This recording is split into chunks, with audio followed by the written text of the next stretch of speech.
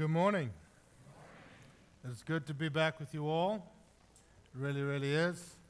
It really, really is. Just to worship the Lord. Man, it's wonderful to worship the Lord. And just welcome to all those who are visiting. It's great to have you. Happy New Year. It's the first time I've preached in quite a while. I was sick. Many of you know. I went away. And so I just want to start by thanking some people. Can I do that real quick? Let me get into the Word. But I am healthy and Yep, it's wonderful. And I'm also happy, which is nice, added bonus. Do you know that, you forget how much that we have a triune God, 3 in 1, and so He made us in His image, and we're 3 in 1. Body, soul, actually spirit, soul, and body, 1 Thessalonians 5. And you just forget. When you're not healthy, I didn't realize how sick I was. That's the truth. I really didn't. You don't realize how sick you have been. I was sick, we realized, for maybe 6-7 years. But you don't realize how sick you've been until you get healthy. Then you're like, oh, this feels nice. This is better. It's like they say, I've been rich, I've been poor. Rich is better. Like I've been healthy, I've been sick. Healthy's better. And so it's been wonderful. The best thing is just being able to do stuff with my boys again. We've been going for cycles and runs and walks and hikes and do whatever because, I can exercise without getting sick. So it's been life-changing and wonderful. But I want to thank all of you firstly. I want to thank all of you for so many things, but I want to thank you for your prayers. It was very humbling to come back or to even get phone calls or texts or emails about just, I'm praying. Some people even fasted. It's very humbling, but I felt it. It was, when I was away and hungry and not eating and seeking the Lord, it was one of the easiest fasts I've ever done. And I believe with all my heart that has to do with your prayers. And so I was very grateful, but I was also very grateful that you didn't become spectators. We've endeavored to build a culture here that is not around a person, a personality, a charismatic gift, a name, an anointing. No, we've endeavored to build around God's presence and that we are all His saints.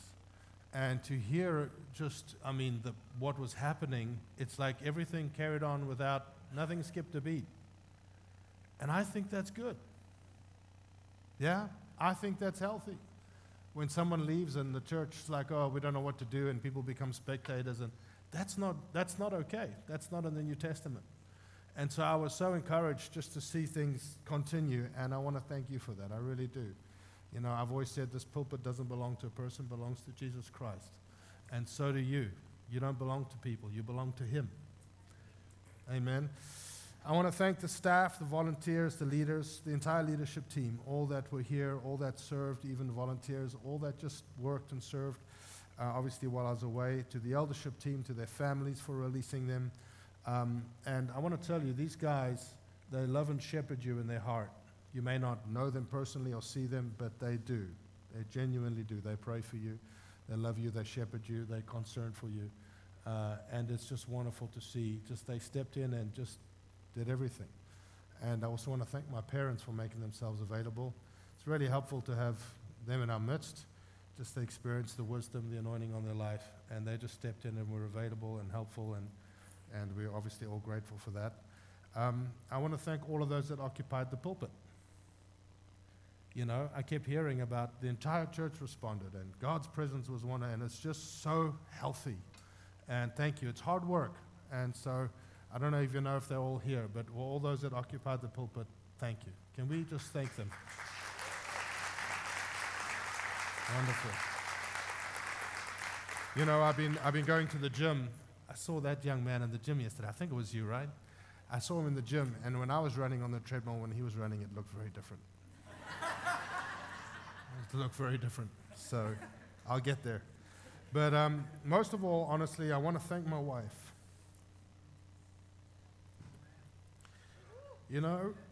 She's single-parented for over a month. That's hard, man. And she homeschooled, and she led worship, and she did a lot and led the staff and sorted out Christmas service. She took care of all sorts of responsibilities on her own. And I want to thank you. Yeah. Today, tomorrow is our anniversary. Wonderful. 13 years. 13, right? And tomorrow is my parents, no, today is my parents' anniversary, 113 years. How long? 44, 45? 46 years. Congrats. What did he say? 2 life sentences. Well, he's going to hear about that. So it is also interesting, just by the way, when I went to this retreat center stuff, I arrived.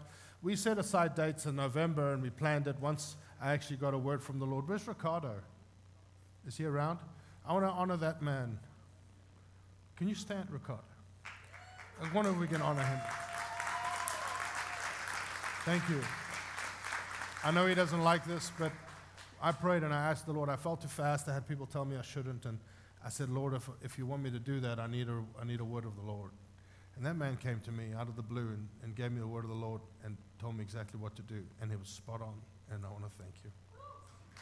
I want to thank you. And, but what's interesting is after I arrived there, I heard that Bill Johnson, for those of you who know him, Bill Johnson had called an international fast, basically sending it out to all churches, all leaders who would want to participate with them.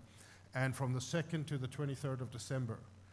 And what struck me is my wife phoned, he said, you wouldn't believe it. Those were the exact dates that I'd set aside to do a 21-day fast. And I say that because not makes that special. We don't realize that even in weakness or even in struggle, the Lord will actually use what you're doing and use you to partner with what He's doing, even though you're not aware of it. It was the exact same dates. And so obviously while I was there, I did that. So, now, I want to do just a moment of ministry if we can.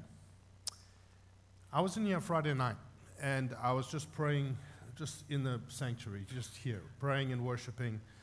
And I started to just worship, and as I was doing that, I started to just pray for you guys, and pray for the church, pray for Free Life, pray for some of you by name. And a righteous anger rose up in me, because I saw this last season of just God's people being robbed. And it was like I got so angry in my spirit. And I know that the Lord's asked me to do this. So what I'm going to ask is, if you in this last season have just,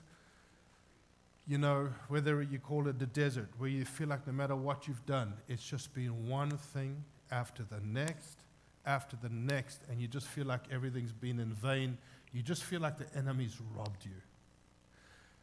I want to pray a blessing over you, because I believe that the Lord will change your season. And if that's how you feel, I'm asking you to stand. And some of you, if you wanted to come forward, you're welcome to. You don't have to. But I'm asking you to stand. And I just want to pray over you. And if any one of the guys want to pray, that's fine as well. And I'm going to start it like this. There's a song that I actually wrote out, and that's what I feel to read out over you. But before I do this, can I ask you, don't worry about how you feel in this moment. Let's wait on the Lord just for a moment. Holy Spirit, we invite you to touch your people. I invite your glory, Lord, in your presence. Let's just wait on the Lord. We love you, Lord.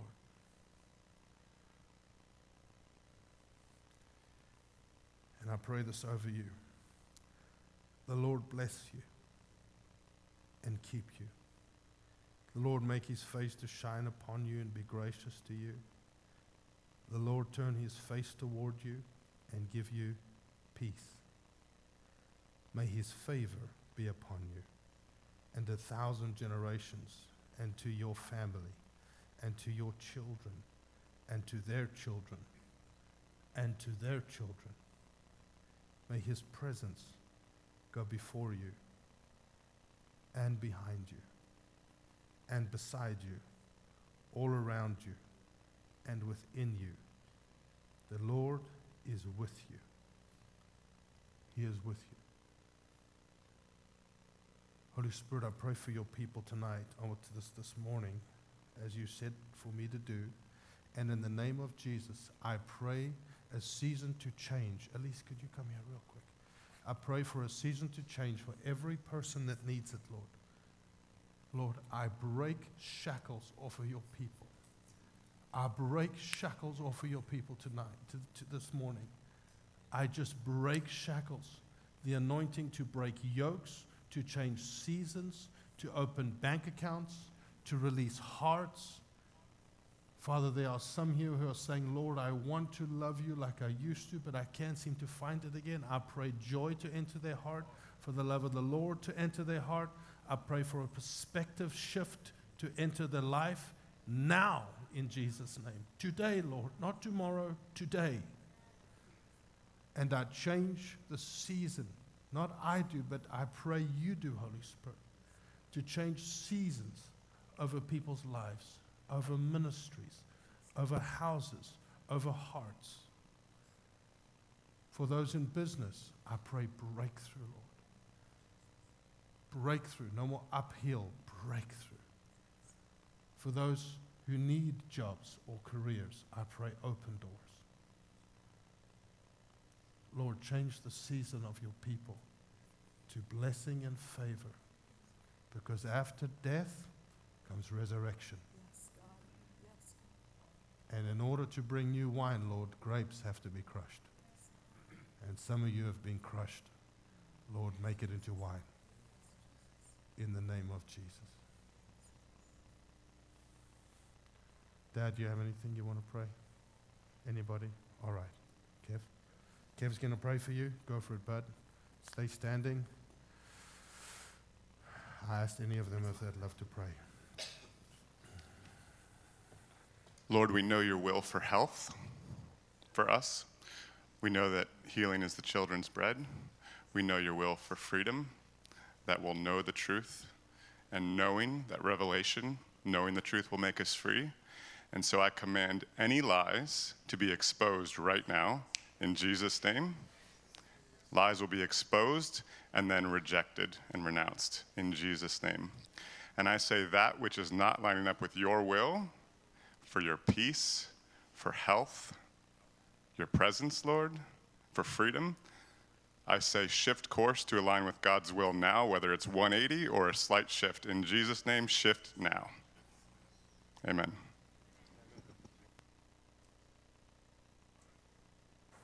Thank you all. Thank you all. Why don't you take a seat? And trust the Lord for it. Don't worry about an experience or feeling. Just trust the Lord for it. Trust the Lord for it. Speak it out. Lord, I embrace what you have for us. Lord, I embrace what you have for us.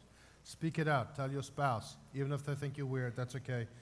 I promise they already think you're weird. You just don't know. So, I wonder if you can turn in your Bible to the book of John chapter 1. I'm going to read something out of Colossians 3. While I was away, this may shock some of you, I started reading the NLT. I pretty much only read the New King James, but the New Living Translation, and I absolutely love it. I'm going to probably preach out of this for a little bit, and just to try and make things more simple. And it helps to know, obviously, some of the original stuff, but that's just where the Lord has led me. So, Colossians 3, you're in John 1, you can stay there. It says, whatever you do, work it with all your heart. Work at it with all your heart, as working for the Lord, not for human masters. King James says, as unto the Lord, not unto man. Can we say, unto the Lord? Why? Since you know that you will receive an inheritance from the Lord as a reward. So what you do for the kingdom, the inheritance comes from Him. And what he's saying is everything that you do in life can be for the kingdom if you know how to do that, if you understand, if you have that perspective. Your career can actually be turned into a kingdom activity, and then the inheritance you receive is from the Lord. So why don't you turn it into a kingdom activity and stop doing it for your boss? Yes, do it for him out of honor. Yes, be the best employee. But whatever you do, if you do it unto the Lord, you're going to do it better anyway. Whether it's what you call ministry or work or parenting, if you do it unto the Lord, you're going to do it better. Plus, then you receive a reward. So everything you do, do it as unto the Lord, not as to people. And he says, for it is the Lord Christ you are serving. So, while I was away, just as we go into the year, this is funny. My watch is saying move. I have one of those watches that count my steps, and it's telling me I'm being too still. So I have to pace up and down, so it's not my fault, right? While I was away, I spent some time in the Word, just reading. And the place I went, Sedona, Arizona, is a weird place spiritually. It's like the spiritual hub of the nation. I had no idea. There's New Age, superstores, mediums, occultists, open Satanism, Native American medicine wheels and worship, and everything that you can imagine in every strip mall. Aura readings, aura photos, tarot card, in every corner, every strip mall. And yet, strangely enough, while I was there, it's not oppressive, it's just open. But it's open to anything. And so you can imagine some of the people I met. I have some funny stories that I don't have the time to tell. I never knew that a person could wear a T-shirt upside down. I learned that while I was there. A man took a T-shirt, turned it upside down, so really tight around this part of his body was where his head would go, the hole. And nothing underneath, the sleeves backwards, and the bottom of the T-shirt rolled up like a polo neck.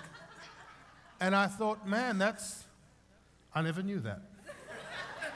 I never knew that. So there were some interesting people there. But while I was away, I spent a lot of time in the New Testament, read probably a third or half of the New Testament, just reading through some books of Scripture, and it was so refreshing just to be in the Word and have the Lord just minister to my heart. The Word is food, yeah, we need it. But it was so refreshing to be around the unsaved. And so often we can become so churchified and have so much jargon that I was so much surrounded by people that have absolutely no concept of God, or an incorrect view, or they've been hurt by the church. And it was so refreshing to me. And the demonic stuff, I don't care about that. I don't fear that. So, because he was in me is greater. So it just doesn't bug me. And so some of them were even doing weird occultic things so I thought, well, I'm going to do my thing. And my room had like a private deck on. So I went out there and I worshiped. And I prayed on my knees, and every day I'm doing my thing. And they probably thought it was weird, but I don't care. But I say this because some of today comes out of that context. The world is in an absolute mess. And instead of being fearful, I'm asking us this year, that's why it's first of the year, to see this as an opportunity for the gospel of Jesus Christ. People are desperate. They just don't know what they're desperate for. People are afraid. People in every sphere of life, things are falling apart, and everybody blames everybody else. Everybody blames some other side. There's so many sides now. And division just is continuing and continuing. But when we can recognize that God has put within each one of you an ability, that's what I want to talk about this morning, ministry. God has put within each one of us skills, abilities, gifts, talents, whatever you want to call it, in a way that can reach people's hearts that the person next to you cannot. They can't do it like you can. Everyone's different. God has put within every person a ministry.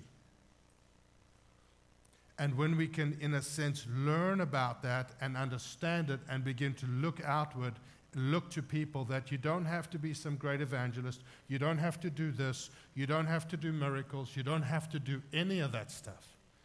God has put stuff in you that has the ability to actually turn hearts of people around you if we could just see it, if we could just believe it. So we're going to look at that a little bit this morning and speak about ministry. Ministry. And I'm not talking about ministry here. There's a ministry inside, which we will see. And we're going to look at John the Baptist to do that. I'm so sorry. In my bag, my glasses. Sorry, guys, give me 1 second. So sorry. As you know, this started last year. Apparently, I need glasses. So you go to John chapter 1. It'll come up behind me. I'm reading out of the New Living Translation. But we're going to look at John the Baptist now be careful, because he is not our prototype. He is not our model of ministry. Jesus Christ is. But there are things that we can learn from the attitude in this man and from what he did as opening the New Testament that I believe apply to every ministry. I pray that this morning is oh goodness gracious, and the time we have left is liberating, not limiting. I really do. So let's read this. In the beginning, John 1 verse 1, the Word already existed. The Word was God, and the Word was with God, and the Word was God. The Word obviously speaking about, say it again. Okay. He existed in the beginning with God. God created everything through him, and nothing was created except through him. The Word, being Jesus, gave life to everything that was created. People tell me, I met people there, I believe in God but not Jesus.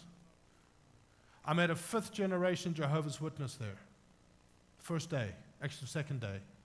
5th generation Jehovah's Witness. He called himself Jehovah's Witness royalty. And I mean, we even went into Starbucks on one of our walks. I didn't have any coffee, I didn't cheat, relax. And they pointed him out. Look who it is, and I won't say his name, but they knew him straight away from magazines. His father leads Watchtowers. I mean, he's a big deal there. And I got to sit down with him, and he had been through what they call, I didn't even know was such a thing, a year of humiliation. He did something very minor wrong, and he had to attend everything. No one's allowed to speak to him, even treat him like he exists for a year. And his heart was broken. And I began to speak to him about the book of Galatians.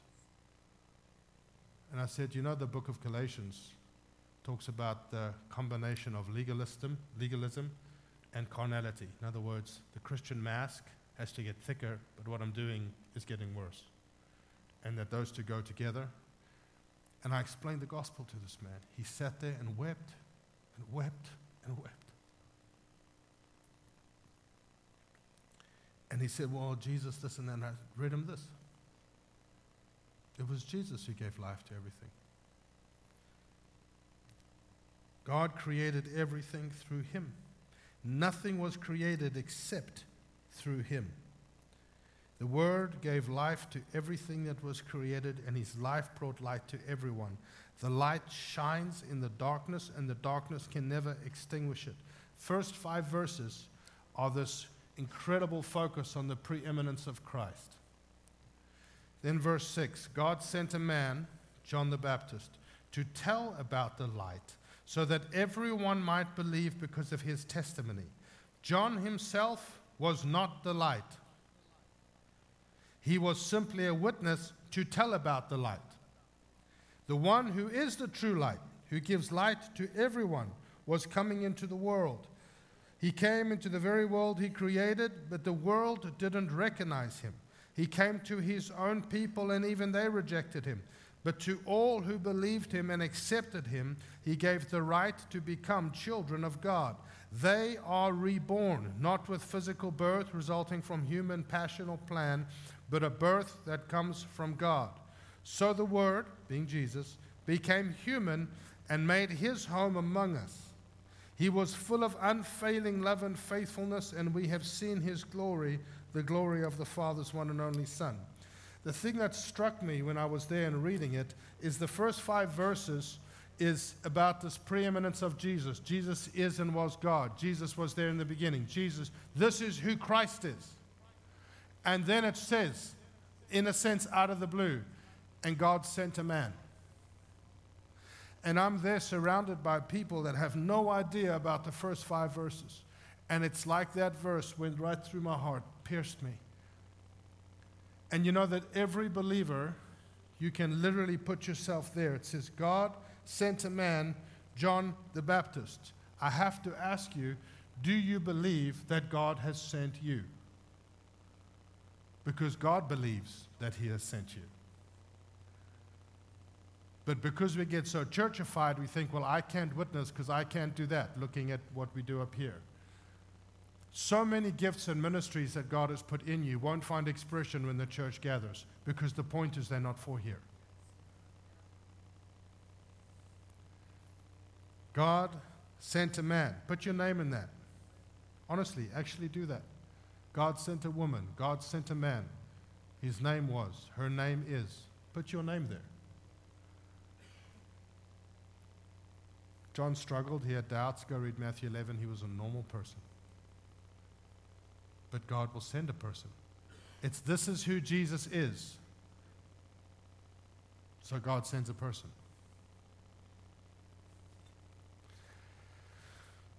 To do what? It's to tell about the light. God sends people to other people. To do what? To tell about the first 5 verses. This is who Jesus is. For what purpose? So that everyone might believe. Now, we read that when you're reading the first few verses and you think, my goodness, well, not everyone's going to believe me. Not everyone believed John. It tells you that a few verses later, so that those who did believe may have the right to be called children of God. In other words, God sent John so that everyone might believe his testimony, and not everyone did. Because God is a bad expression, but God lives and dies in a sense to protect free will.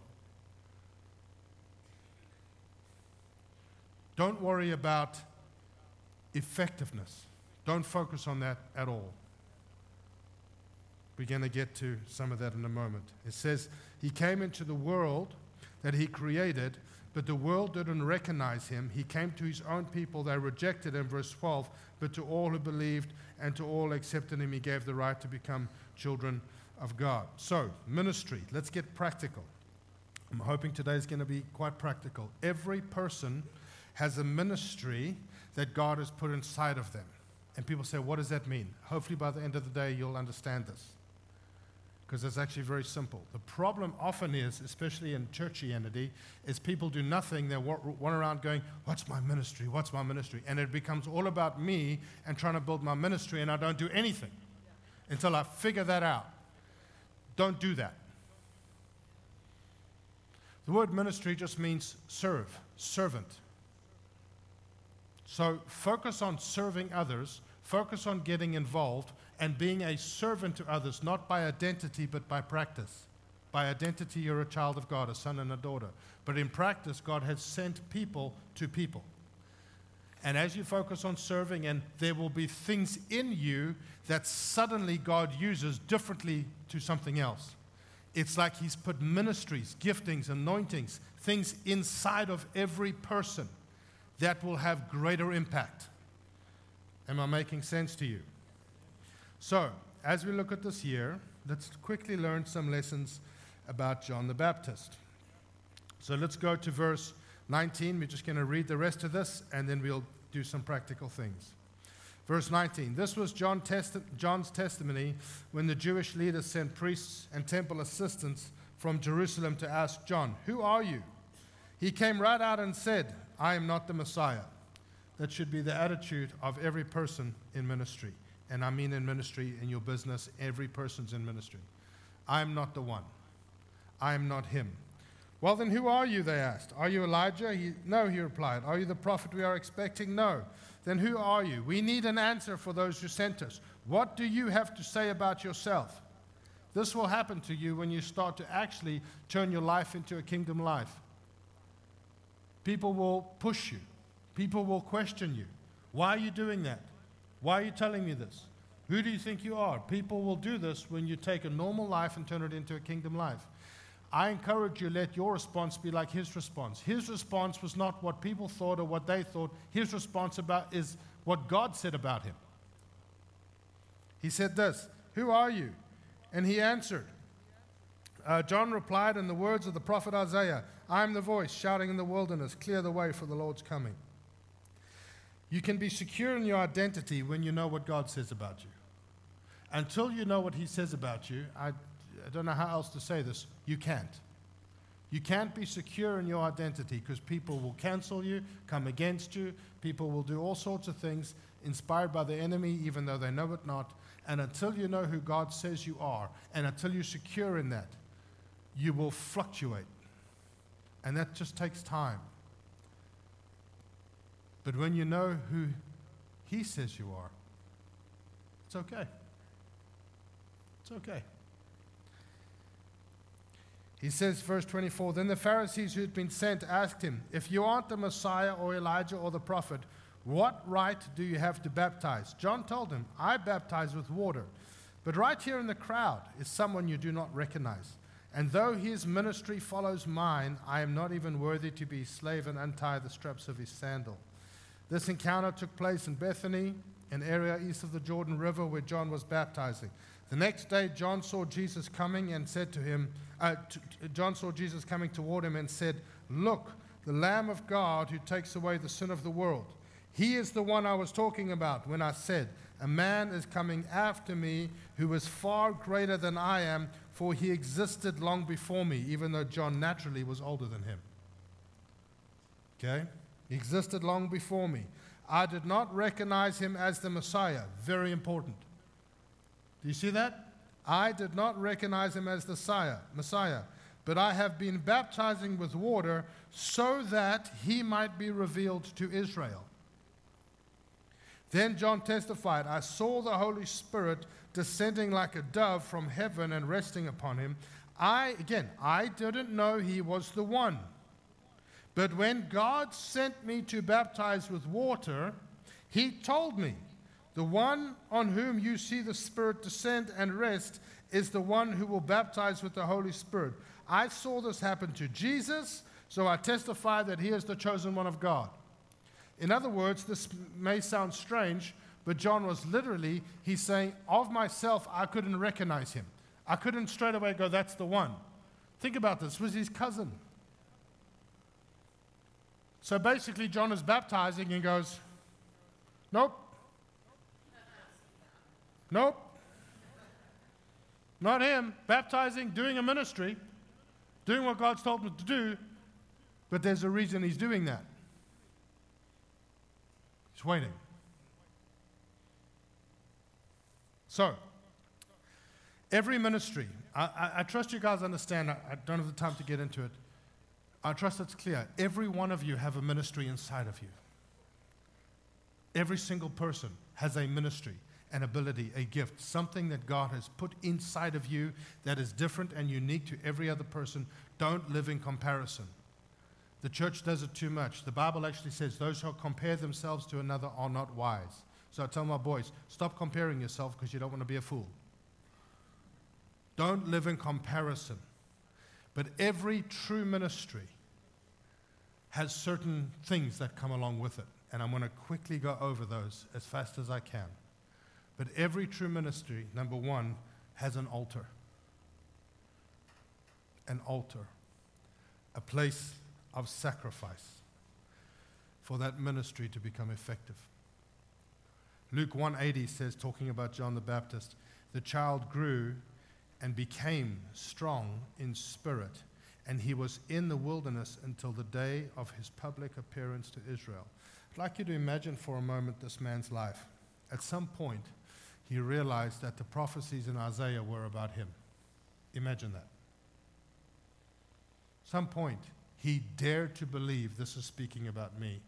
Have you ever dared to believe something good that God has said about you through someone else, and you think, surely not me, surely not me, surely not me. But you come to a place in your life of maturity, not pride, where you're like, actually, that is who God says I am. That is me. This man went through that. Where did he go through that? In the desert by himself. 30 years. It actually says that. It says he was in the wilderness, in the desert, until the day of his public appearance. For 30 years he's in the desert, working things out with the Lord. And we think, oh, that, friends, 30 years.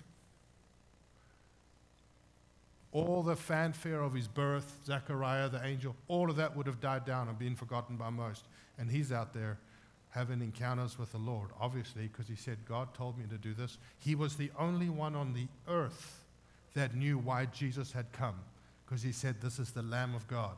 He understood sacrifice. The Bible says that was a mystery, even hidden from the enemy in the unseen realm, the religious leaders.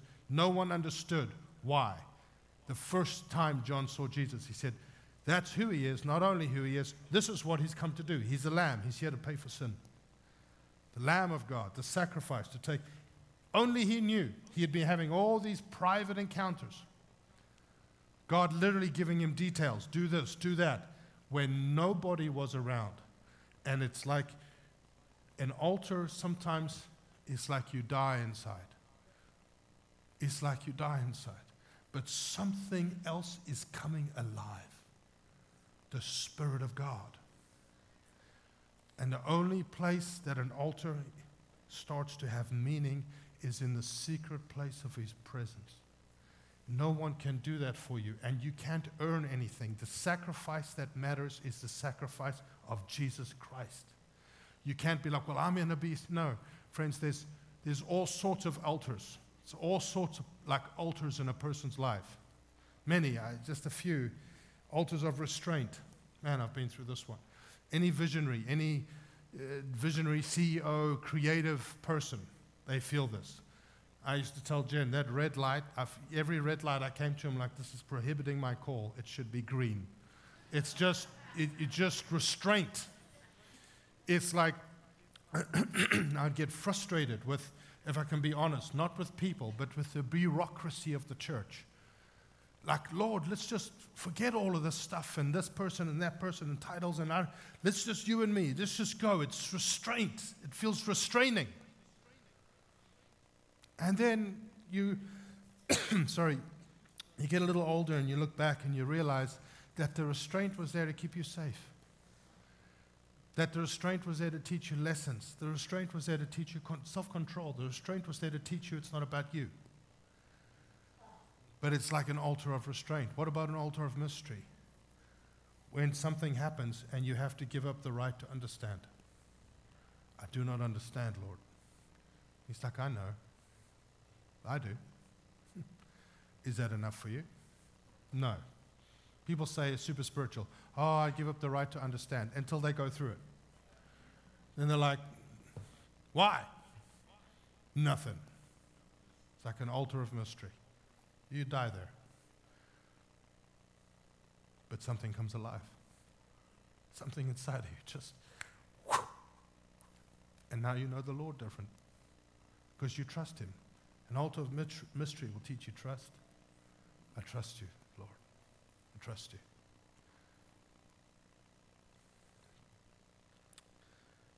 Altars of tragedy. Altars of reputational loss. These are all altars in a person's life. And every true ministry, and every one of you have ministry and ministries in you. There's an altar. And you can't always choose them. You choose the first one. I surrender my life to you. I give you my life. And then you go through something. You're like, but not that.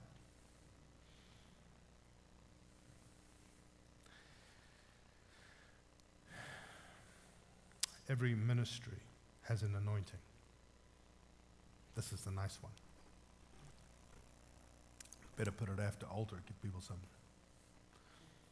It says here, Matthew 3, in those days John the Baptist came preaching in the wilderness of Judea, repent, for the kingdom of heaven is at hand, for this is he who was spoken of by the prophet Isaiah when he said, the voice of the one crying in the wilderness, prepare the way of the Lord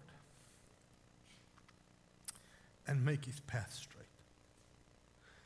Now John wore a garment of camel's hair and a leather belt around his waist, and his food was locusts and wild honey. Then Jerusalem and all Judea, look what it started with. He came preaching in the wilderness of Judea. Verse 5, all Jerusalem and Judea and all the region about the Jordan were going out to him, and they were baptized by him in the river, confessing their sins. An anointing is visible by people. They will come to you. You don't have to force them. Let them come. Yes, you have to reach out and stuff, but every ministry has an anointing. An anointing is like this fancy word, and the church has so messed it up sometimes. It is very simply the ability or the gift that God puts upon you. It's the Holy Spirit upon a person, and sometimes it's so practical and so natural that you miss it. Because we think of anointing as the anointed man, the preaching or the worship. But the anointing is just the ability of the Holy Spirit on your life, on something in your life. It's just that simple. It says in those days. Imagine the anointing on this man, John the Baptist. Think about this. In those days. Well, what days were those? 400 years of silence from the Lord. 400 years of silence between the testaments. And this man goes out in the desert, goes through some altars, comes back, and starts to preach into a vacuum of 400 years of silence. And the anointing on him is so great that people think about this in today. This was like the same in their day, that people went out publicly, stood there, and confessed their sins. Such was the anointing on this man. Yet he did no miracles. Zero. It is the ability of God upon a very practical way. My dad used to explain it, used to hold a microphone, but now we have this. He said an anointing is like this. I'm speaking in a normal volume, but the microphone amplifies it. I don't have to shout. This does it. The Holy Spirit on your life, you can do something normal, something practical, and the Holy Spirit will take what you do and whoo. Doesn't mean I put more effort in. That's flesh. The anointing will take something very normal and whoo, and make it seem much better, much bigger. And John, it says, he himself was not the light, he was simply a witness to tell about the light. Therefore, the most dampening effect on the anointing in a person's life is when you draw people to yourself. Don't do that. I encourage you. It doesn't end well. Point people to the King. Point people to the Lord. The Lord will put an anointing on you. People will start to praise you, or people will start to, wow, look at how God, that person does this. Just don't be super spiritual and weird. Just point it to the Lord. Just point it to the Lord. So the Lord comes along and he will anoint people. Look at this. Luke 1, verse 15. Speaking about John the Baptist, the angel to Zacharias, John the Baptist's father. He says, for he will be great in the sight of the Lord and shall drink neither wine nor strong drink. He will also be filled with the Holy Spirit even from his mother's womb, and he will turn many of the children of Israel to the Lord their God. He will also go before him, before the Lord, before Jesus, in the spirit and power of Elijah, to turn the hearts of the fathers to the children and the disobedient of the wisdom to the just, to make ready a people prepared for the Lord. So, very quickly, the spirit and power of Elijah. Elijah, okay? Think of Elijah. Elijah, who did incredible miracles, literally brought heaven to earth at certain times, conquered thrones, took down corrupt systems, killed the occultists, did incredible, like there's not very many people like Elijah. And it says this man, John, is going to come in the spirit and the power of Elijah. And he does not one miracle. So therefore, what is the spirit and power of Elijah? It is the anointing on a person, on any person, to do whatever is necessary to turn the person's heart next to you towards the Lord. People say, well, that's not true. Well, let's read what it says. He will go before him in the spirit and power of Elijah to turn the hearts. It's in the Bible. Do you believe and do you know that you as a believer have within you the spirit and power of Elijah? It wasn't just a John the Baptist thing. It's a New Testament thing. That God has put a gifting in you, God has put an ability in you, God has put a practical thing in your life that is anointed from on high, and when you do that, people around you's hearts will start to turn to the Lord. And it's so normal and practical, which I'll explain next, that we miss it. Let me go there quickly. So let's go to the next one real quick. Every true ministry has an area. John's area was the wilderness, but your area can grow as a demonstrated area. Started in the wilderness, but it grew to that region. And your area doesn't just mean physical. Every anointing can be an area of life, can be finance, can be the marketplace, can be an age group. I've seen some people that are so anointed to deal with a certain age group, that age group just becomes, they just love the Lord when this person's doing it. And the person next to them, if they tried it, would be a disaster. God is not a favor, doesn't have favors, but he puts different anointings and gifts in. And there are areas. John the Baptist was called to an area. You are called to areas. There are areas where what is in your life will function well and quick and easy. But then there's an action. There's something that we do. I'm wondering, Lord, should I do this now or next week? Yeah, people are like, shh, don't say that. An action. Can I do this really fast? Every true ministry, I'm trusting this is helpful. Because when we see how normal this is when it comes together. Every true ministry has an action. What do I mean? It says, John, the scripture's up behind me, Mark 1:4. John came baptizing. John 1, God sent me to baptize. But we read earlier, what did it say? God sent John the Baptist, God sent a man, John the Baptist, to do what? To tell about the light. The purpose of his baptizing was to reveal the Lord to Israel. So watch this. Let's read carefully. Verse 24, the Pharisees who had been sent asked him, if you aren't the Messiah, the Elijah, the prophet, what right do you have to baptize? John told them, I baptize with water, but right here in the crowd is someone you do not recognize. Though his ministry follows mine, I'm not worthy to be his slave. We read that. Verse 29, then John saw Jesus coming toward him and said, look, the Lamb of God who takes away the sin of the world. He is the one I was talking about when I said, a man who's coming after me is greater than me. Verse 31, I did not recognize him as the Messiah, but I have been baptizing with water so that he might be revealed. Go to verse 33. I didn't know he was the one, but when God sent me to baptize with water, he told me, the one whom you see the Spirit descend on like a dove. In other words, God has sent me. God sends a man, God sends a woman. This is who Jesus is. God sends a man. God sends a woman. John the Baptist, Deborah, Brian. God sent someone. Then he gives you something to do. Something very practical, something very normal. And baptism might be a bad example because we still baptize people today. But he gave John an action. Do this. While you do this, it will teach you to recognize the Lord. Because John said, I can look and be like, there he is. I don't know. But the Lord told me to do this.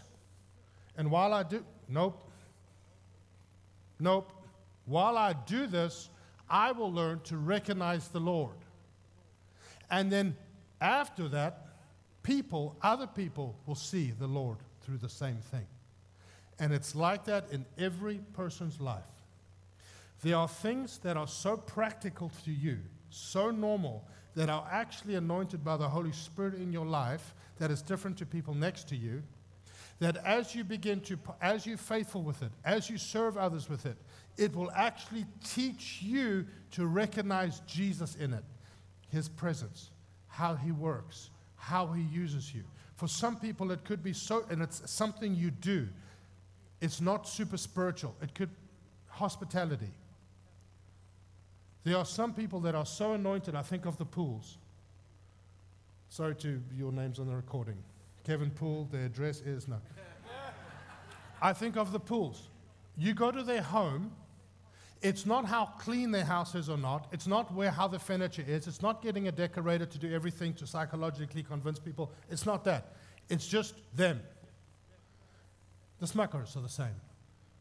They just have an ability, without being super spiritual, to make you feel at home, to cause you to open up your hearts, to cause you to just speak. It's actually an anointing. The Holy Spirit on their life, that through that, people's hearts will be turned to the Lord.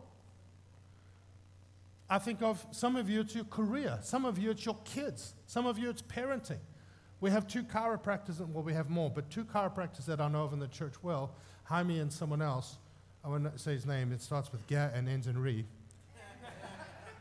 And when they speak about chiropractic, it's like they're speaking about Scripture. They've spoken to me about what they do, and they're weeping. They're like, this God's in it. Don't you understand?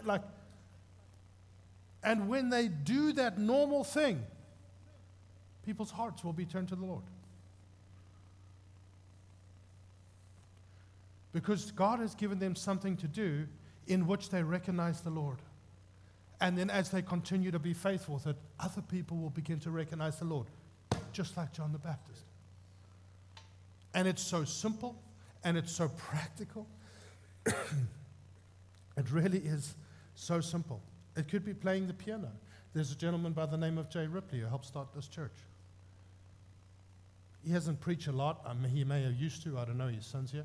But when that man sits and plays the piano, you recognize the Lord. And he doesn't try to be like someone else. Just play the piano. My wife's worship. When she worships, she learned to recognize the Lord in worship. Now we can all recognize the Lord through her worship. I mean, it's not through her, but you understand. We're all worshiping the Lord. It's so practical. Donna's business.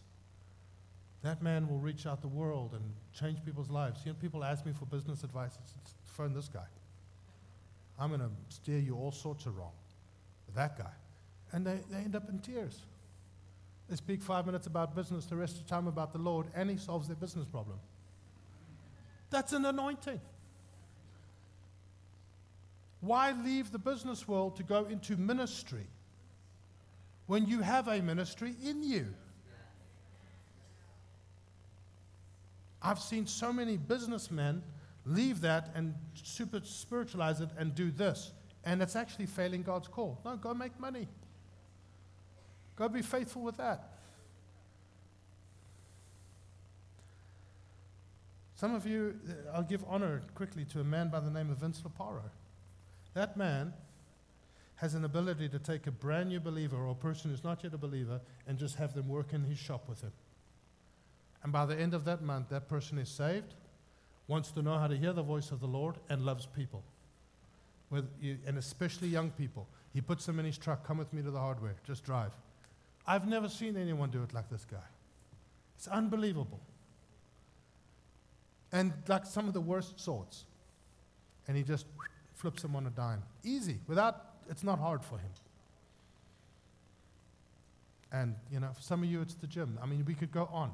Practical things. God has put ministries in you that when you do it, yes, we always need to be reaching out, but there are parts of you that are so quickly more effective. And there are some people here that are under a lie of the enemy going, well, I just have none.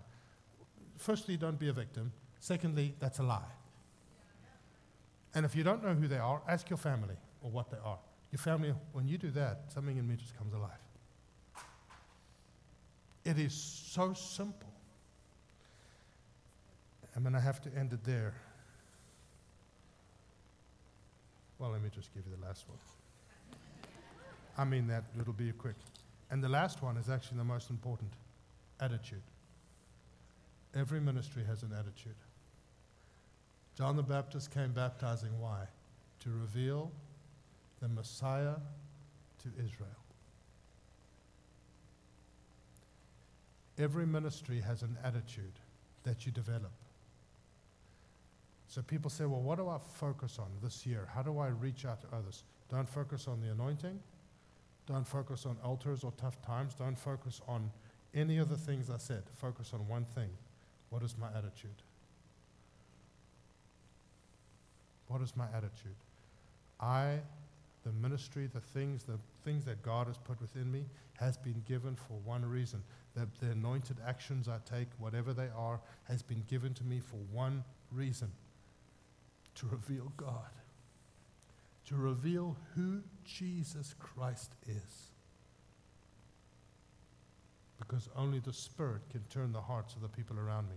The world is absolutely desperate to discover the truth. I'm asking you this year, and we're going to maybe go into this, but don't be afraid of what's happening. Ask the Lord, Lord, teach me to position myself to be effective, not by increased effort, but by your ability through me, in the most normal, practical ways, and look at people out there. I met a lady there, I'll end with this. Firstly, one of the doctors who was I don't know, he had so many idols in his house.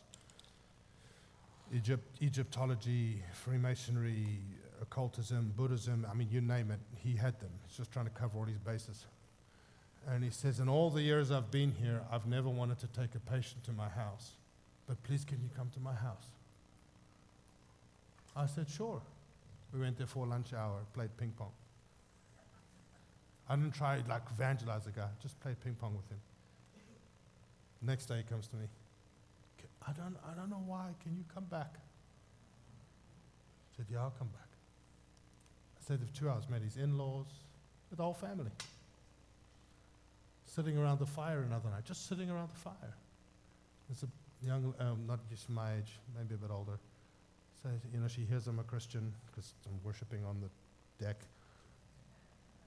And she's like, I don't know, I don't know, my sister's on to all of that. I believe in God, but never experienced Him, never this, never that. Now this is, again, how the Lord uses me. Don't try to be that, be you.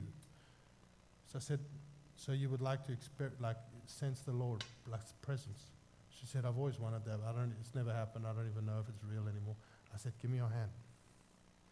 Sitting around the fire. I said, just give me a hand. She's like, what do you mean? I said, just give me your hand. She gives me a hand, and I said, Lord, show her, please. Man, the presence of God hit that woman. She started to shake, started to weep, and I went back to chopping wood.